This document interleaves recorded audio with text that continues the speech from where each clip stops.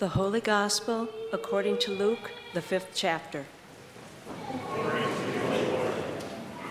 Once, while Jesus was standing beside the lake of Gennesaret, and the crowd was pressing in on him to hear the word of God, he saw 2 boats there at the shore of the lake. The fishermen had gone out of them and were washing their nets. He got into one of the boats, the one belonging to Simon, and asked him to put out a little way from the shore. Then he sat down and taught the crowds from the boat. When he had finished speaking, he said to Simon, "Put out into the deep water and let down your nets for a catch." Simon answered, "Master, we have worked all night long, but have caught nothing. Yet, if you say so, I will let down the nets." When they had done this, they caught so many fish that their nets were beginning to break. So they signaled their partners in the other boat to come and help them. Then they came and they filled both boats so that they began to sink. But when Simon Peter saw it, he fell down at Jesus' knees, saying, "Go away from me, Lord, for I am a sinful man." For he and all who were with him were amazed at the catch of fish that they had taken. And so also were James and John, the sons of Zebedee, who were partners with Simon. Then Jesus said to Simon, "Do not be afraid. From now on, you will be catching people." When they had brought their boats to shore, they left everything and followed him. The Gospel of the Lord.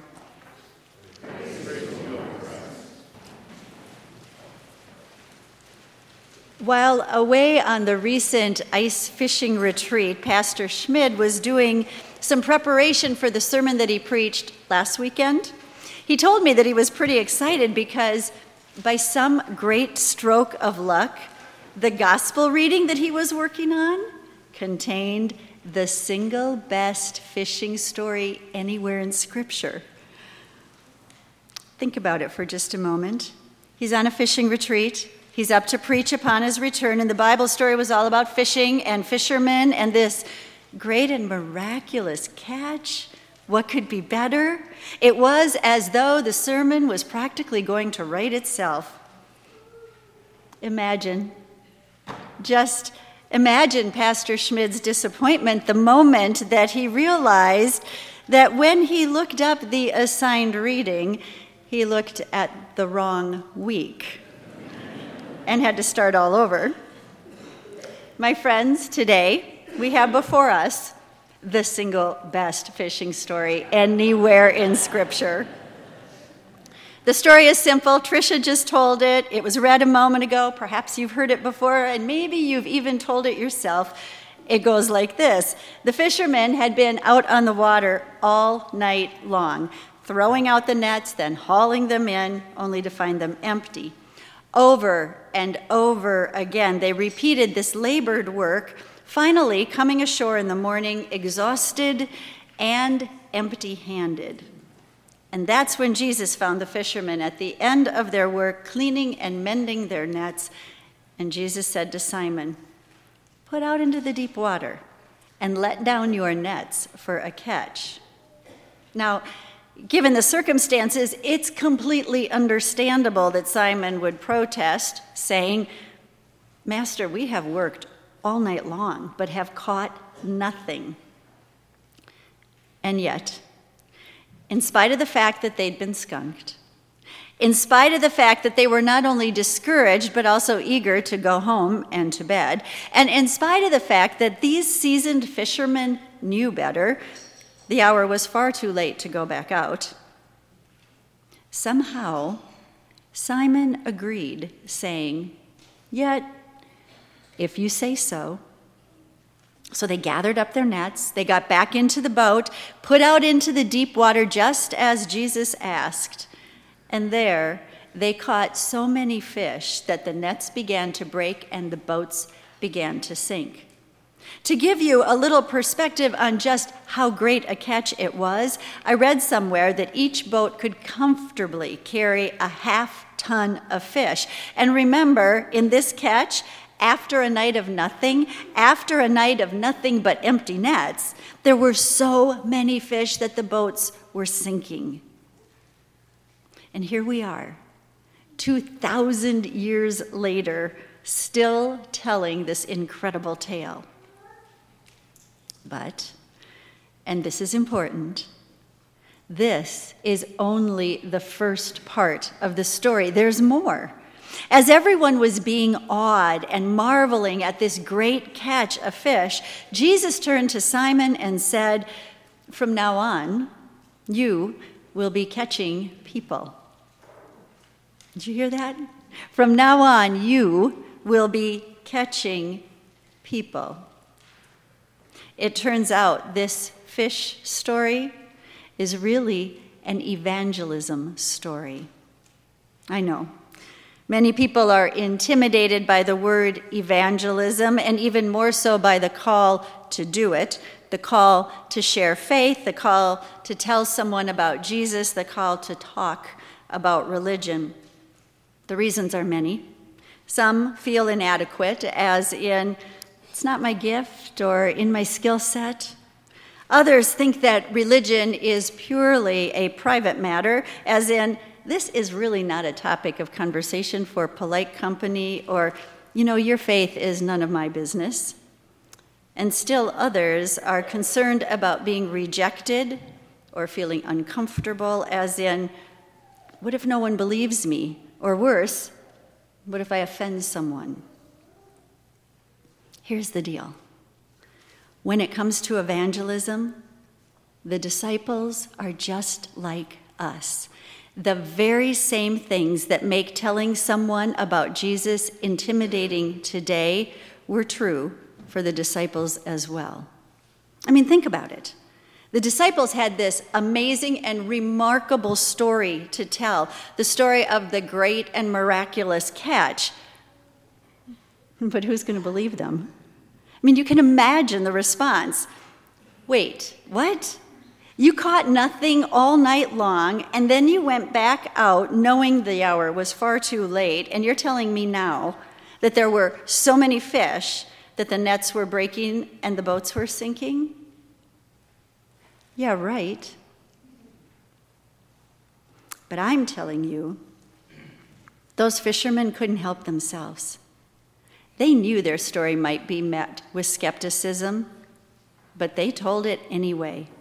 They told it without any embarrassment or hesitation. They told it eagerly and enthusiastically. They told it without rehearsal or practice. They told it as they knew it. They told it exactly as they had lived it.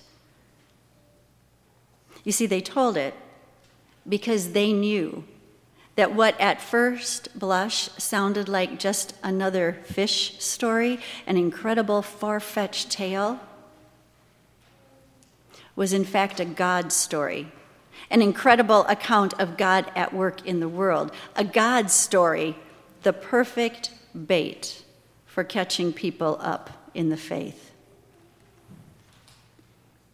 Friends, you, too, are called to catch people, to catch them up in the faith. And you, too, have been given your own God stories to tell. I know, because you tell me them all the time.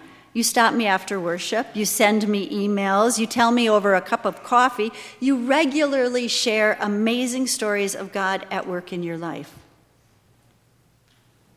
A couple of weeks ago, someone told me about an ugly season she finds herself in.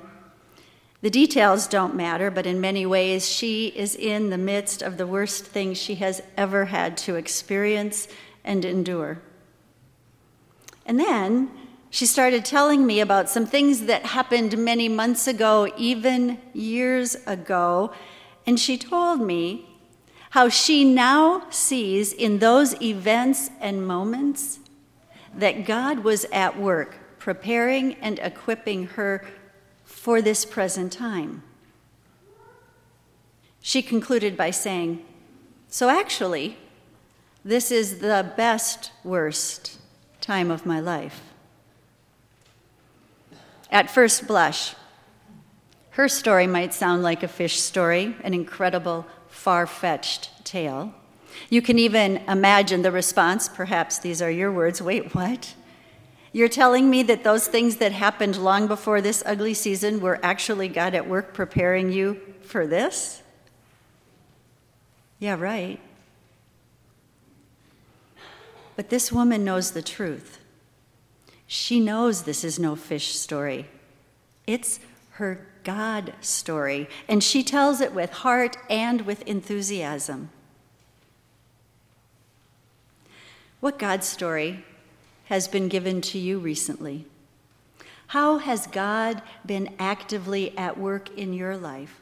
Where have you seen evidence of the great and incredible and miraculous stirrings of God? Maybe you saw, noticed, recognized God when a profound sense of peace came over you in the midst of chaos, or when the unexpected happened at exactly the right time, or when a kind deed was shown you just when you needed it, or when you had the right words in an uncomfortable situation, or when you had the clarity to move forward, or I'm just trying to give you as many options as possible. But really, you know the thing that God is doing in your life far better than I do. So pay attention. Connect the dots, because God is giving you amazing and incredible stories to tell all the time, every single day. Stories that you can tell with an enthusiastic heart, stories that you can't keep to yourself, stories that just might transform another person's life. Maybe Jesus' call, first to Simon and now to you, from now on you will catch people.